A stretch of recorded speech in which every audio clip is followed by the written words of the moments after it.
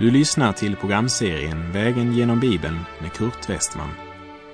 Programmet produceras av Norea Radio, Sverige.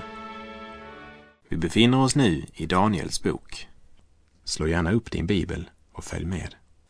Vi befinner oss i kapitel 9 i Daniels bok och vi avslutade förra programmet med att säga: Daniel hade ett samvete som var lydhört när Guds ande ville gå till rätta med honom. Genom det skrivna ordet och stillheten i bön hade Daniel mött den helige Gud. Och för Daniel var både orden om förbannelse och orden om välsignelse en verklighet. Han valde inte bara ut de delar av Guds ord som passade honom. Han studerade det skrivna ordet och böjde sig för sanningen. Han böjde sig för Gud och bekände sin och nationens synd. Detsamma bör vi göra. Daniel sa: Herren vår Gud är rättfärdig i alla de gärningar han gör, men vi hörde inte hans röst. Vi läser Daniel kapitel 9, verserna 15 till och med 18.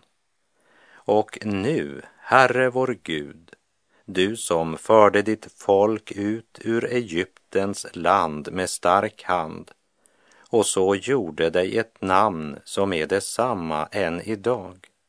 Vi har syndat. Vi har varit ogudaktiga. Men Herre, för all din rättfärdighets skull, vänd din vrede och förbittring från din stad Jerusalem, ditt heliga berg. På grund av våra synder och våra fäders missgärningar har Jerusalem och ditt folk blivit till smärlek för alla dem som bor omkring oss. Hör nu, du vår Gud, din tjänares bön och åkallan, och låt ditt ansikte lysa över din ödelagda helgedom för Herrens skull. Böj, min Gud, ditt öra till oss och hör. Öppna dina ögon och se vilken förödelse som har drabbat oss, och se till staden som är uppkallad efter ditt namn. Ty det är inte på grund av vår rättfärdighet, utan på grund av din stora barmhärtighet som vi kommer inför dig med våra böner. Daniel minns hur Herren ledde Israel ut ur Egyptens träldom. Och det gjorde han på grund av sin rättfärdighet, inte deras. I Andra Mosebok kapitel 2, verserna 24 och 25 står det: Gud hörde deras klagan och kom ihåg sitt förbund med Abraham, Isak och Jakob. Och Gud såg till Israels barn, och Gud kändes vid dem som sina. Gud kom ihåg sitt förbund, det vill säga vad han hade lovat Abraham. Nu ber Daniel om en repris på det som skedde den gången Israels barn var i fångenskap i Egypten. Vi märker profeten Daniels kärlek till sitt folk. Folkets nöd är Daniels nöd. Och det är den princip om vilken Paulus skrev så här i första Korinterbrevet 12:26. Om en lem lider, så lider alla lemmarna med den. Daniel erkänner att den dom som Gud hade sänt över Israels folk genom fångenskapen i Babel var både hård och smärtsam. Samtidigt böjer han sig ödmjukt under Guds hand och erkänner att Gud är helt rättfärdig i det han har gjort med dem. Böj, min Gud, ditt öra till oss och hör. Öppna dina ögon och se vilken förödelse som har drabbat oss, säger han, och fortsätter i vers 19. O Herre, hör. Herre, förlåt. Herre, lyssna och utför ditt verk utan att dröja, för din egen skull, min Gud. Ty din stad och ditt folk är uppkallade efter ditt namn. Daniels bön har ingen annan grund än Guds barmhärtighet. Utför ditt verk utan att dröja, för din egen skull, min Gud. Det är som om han säger: Gud, jag inbillar mig inte att vi har förtjänat att du besvarar vår bön. Men jag förväntar att du ska besvara vår bön, därför att du ser att vi behöver din hjälp. Vårt enda hopp, det är din barmhärtighet. Lyssna, Herre. Vi läser Daniel kapitel 9, vers 20. Medan jag ännu så talade och bad och bekände min egen och mitt folk Israels synd och inför Herren min Gud bar fram min förbön för min Guds heliga berg. Lägg märke till att Daniel först bekände sin egen synd, därefter sitt folk Israels synd. Daniel bekänner att han är en syndare. Det är intressant eftersom det inte finns något ställe i Bibeln som talar om någon synd som Daniel begått. Utan faktum var att när hans fiender ansträngde sig till det yttersta för att finna någon synd som Daniel begått, så fann de ingen. Och du kan lita på att de hade undersökt saken grundligt.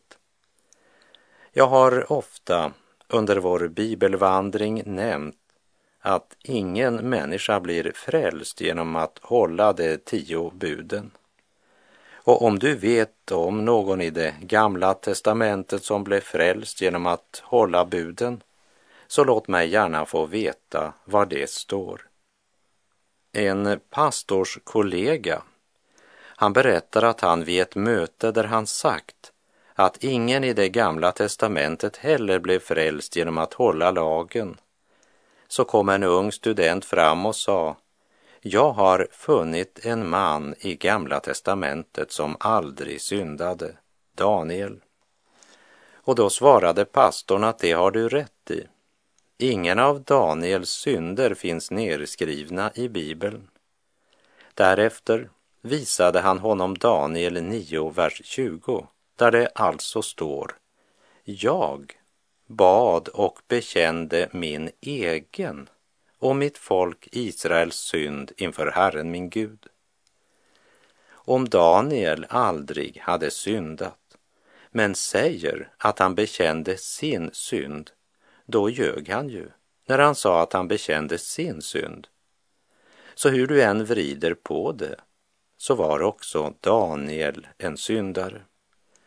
Och jag tror att även den unge studenten förstod att Bibeln talar sant när den i Romarbrevet 3:23 säger: alla har syndat och saknar härligheten från Gud.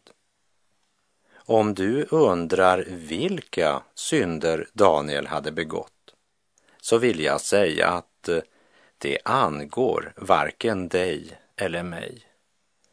Gud har inte återgivit någon av hans synder i skriften, och vi behöver inte spekulera över det, utan nöja oss med att Daniel bekände sin och sitt folk Israels synder.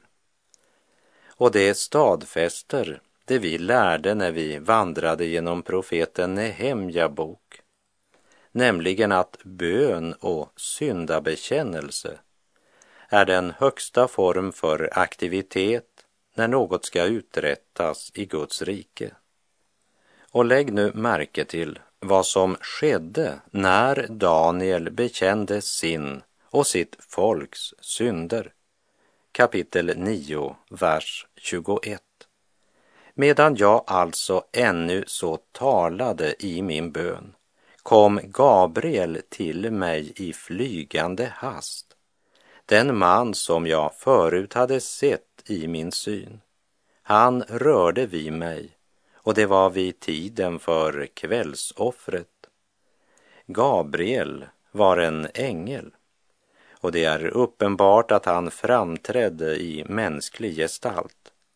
Han trädde fram vid tiden för kvällsoffret, vilket betyder cirka 3:00 på eftermiddagen. Från 6:00 så var det natt efter den judiska dygnsindelningen.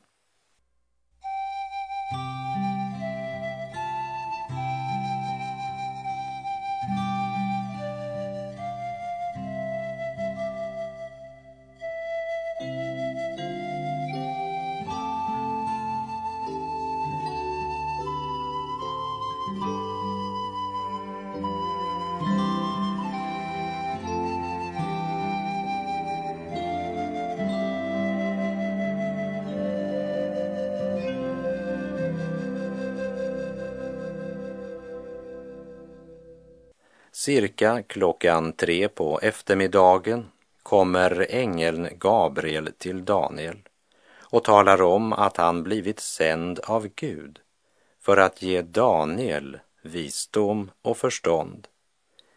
I Daniel 6, vers 3 läste vi att Daniel utmärkte sig framför de andra furstarna och satraperna, ty en ande utan like var i honom. Och kungen övervägde att sätta honom över hela riket. Det var ingen i hela Babel som hade större visdom än Daniel. Men vi har alltid mer att lära, och det visste Daniel. Han skröt inte över sin visdom och kunskap, utan fortsatte att under studiet av skriften och i bön till Gud söka Guds svar på livets alla varför. Och Guds ord säger ju i Matteus kapitel 7, vers 8: ty var och en som ber han får, och den som söker han finner, och för den som bultar skall dörren öppnas. Medan Daniel ännu bad, så kommer ängeln Gabriel till honom. Vi läser Daniel kapitel 9, verserna 22 och 23. Han undervisade mig och sade till mig: Daniel, jag är utsänd för att ge dig insikt och förstånd. Redan när du började be gick ordet ut, och jag har kommit för att ge dig besked, för du är högt älskad. Ge akt på ordet och förstå synen. Redan när du började be. Här går mina tankar till Jesaja 65:24. Det skall ske att innan det ropar skall jag svara, medan det ännu talar skall jag höra. Lägg märke till vad den himmelska tronen säger om Daniel. Du är högt älskad. Det är underbara ord.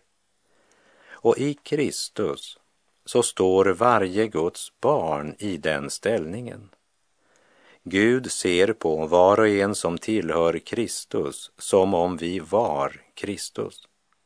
I Efeserbrevets 1 kapitel, verserna 5 till och med 8 står det: i sin kärlek har han genom Jesus Kristus förutbestämt att vi skulle tas upp som hans barn, enligt sin vilja och sitt beslut, för att den härliga nåd som han har skänkt oss i den älskade skall prisas. I honom är vi friköpta genom hans blod och har förlåtelse för våra synder på grund av den rika nåd som han har låtit flöda över oss med all vishet och insikt. Hör detta, du kära syndare, som i Kristus har funnit förlåtelse, frid och evigt liv. Du är högt älskad av Gud. Vi läser Daniel kapitel 9, vers 24. 70 veckor är bestämda över ditt folk och över din heliga stad, för att göra slut på överträdelse, försegla synder, försona skuld, föra fram en evig rättfärdighet, fullborda syn och profetia och smörja den allra heligaste. Det var Daniels stora nöd att Israels folk inte ville böja sig för Gud, bekänna sina synder och omvända sig. Denna nöd, den drev Daniel in i fasta, bön och bekännelse. Och så får han höra detta högst allvarliga budskap. 70 veckor är bestämda över ditt folk och över din heliga stad. Herrens svar talar om en 7-dubbling av straffet för dem som inte vill böja sig. De 70 år Jeremia profeterade om ska bli till 70 veckor, det vill säga årsveckor. 70 år gånger 7, lika med 490 år. Strafftiden måste förlöpa 7-faldigt innan Herren kan smörja den allra heligaste, det vill säga innan Messias kan komma. Och i en tid då sensationshungern tycks driva många att hänge sig åt att beräkna tal och spekulera över tider och stunder, kan det vara nödvändigt att påminna om att vi bör uppfatta talen 7 och 70 symboliskt och inte matematiskt bokstavligt.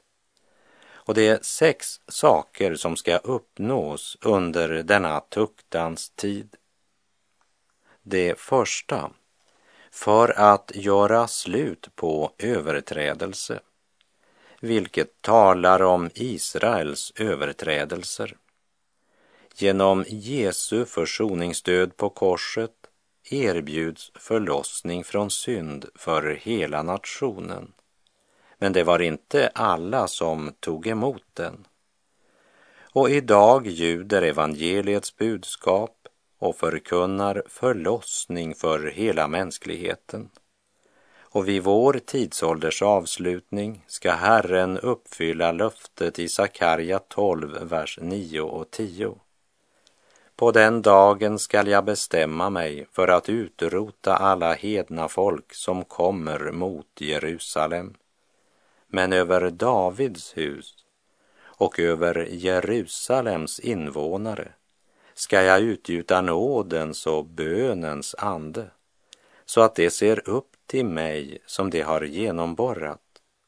Det skall sörja över honom som man sörjer ende sonen, och det skall gråta bittert över honom, så som man gråter över sin förstfödde.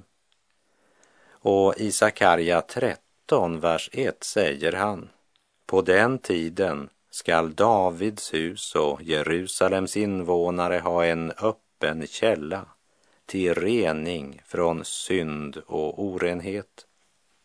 Det historiska perspektivet här i Daniel 9, det leder helt fram till frälsaren som skulle komma.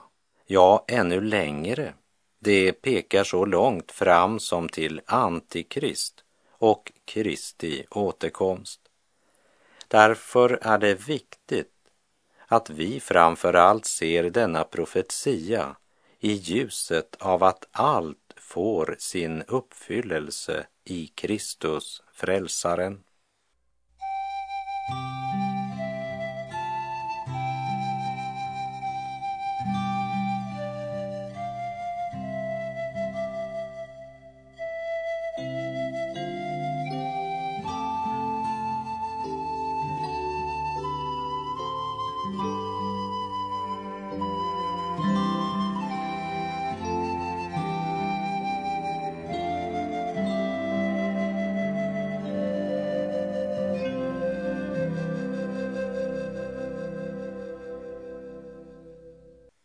för att göra slut på överträdelse var den första av de 6 saker som skulle uppnås under denna tuktans tid. Det andra, försegla synder. Vid Kristi återkomst blir nationen Israels synd bunden. Det är precis som alla andra folk och alla andra nationer. Var enskild människa är en syndare som du och jag. Men Gud skall göra slut på syndens makt. Försegla synder talar också om att det kommer en dag då det är för sent att göra upp sin synd och skuld. Synderna är förseglade. Den slutliga domen har fallit. Du är skyldig. Det tredje, försona skuld. Genom denna period som beskrivs som 70 veckor har Gud berett förlossning genom Kristi död och segerrika uppståndelse, och som gäller både för judar och hedningar, för var och en som tar emot Guds gåva. Och det fjärde, föra fram en evig rättfärdighet, pekar mot det ögonblick då Kristus upprättar sitt eviga rike. Satans makt är krossad och Guds barn tar riket i besittning. Halleluja.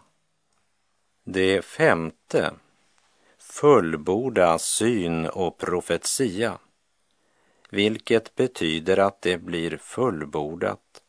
Det som stadfäster denna profetia såväl som andra profetior i skriften. Allt vad som proklamerats av Herrens sanna profeter genom tiderna. I första Korinterbrevet kapitel 1, verserna 20 och 21 säger skriften: Var är det visa? Var är det skriftlärda? Var är den här världens ordvrängare? Har inte Gud gjort den här världens visdom till dårskap? Jo, eftersom världen i sin visdom inte lärde känna Gud i hans vishet, beslöt Gud att genom den dårskap som vi predikar frälsa dem som tror. När syn och profetia är fullbordade, då är det ingen längre som diskuterar Guds ord och det profetiska budskapet. För då har ögonblicket kommit då alla knän skall böja sig i Jesu namn, i himlen och på jorden och under jorden. Då är syn och profetia fullbordade och alla ropar: Jesus är Herre. Och det sjätte, smörja den allra heligaste. När tiden är fullbordad ska alla profetior om Kristus alltså stadfästas och fullbordas. Om honom vittnar alla profeterna att var och en som tror på honom får syndernas förlåtelse genom hans namn, står det i Apostlagärningarna 10:43. Jesus Kristus är den nya paktens allra heligaste. Han är uppfyllelsen av alla syner, profetord och löften. Därför skriver också Johannes i sitt första brev, kapitel 2 och vers 27.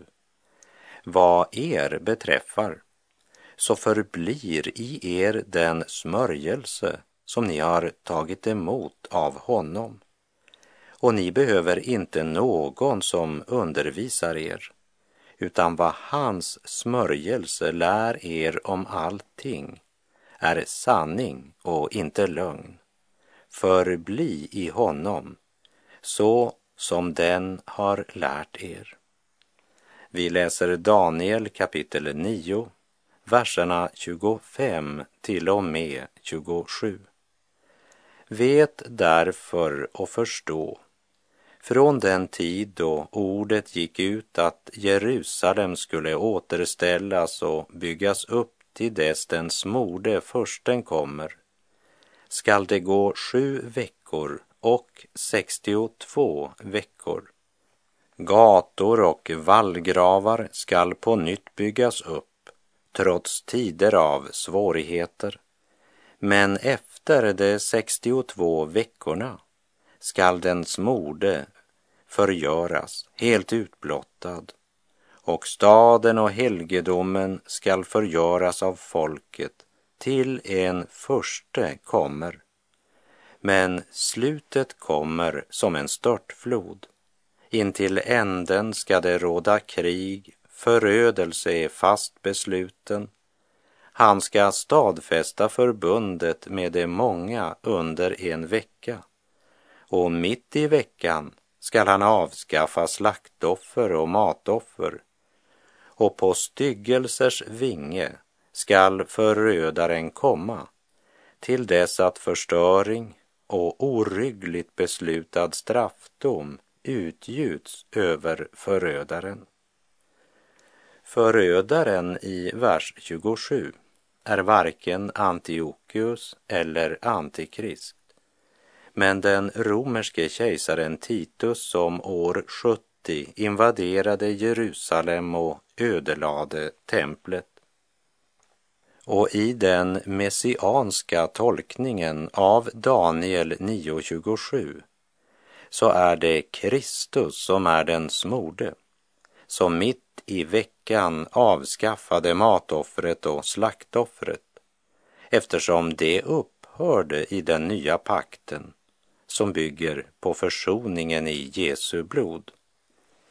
Genom Kristi fullbordade offer sattes hela den gammaltestamentliga ordningen och den judiska offergudstjänsten åt sidan, och som belyses så klart i Hebreerbrevet 9, verserna 11 till och med 15.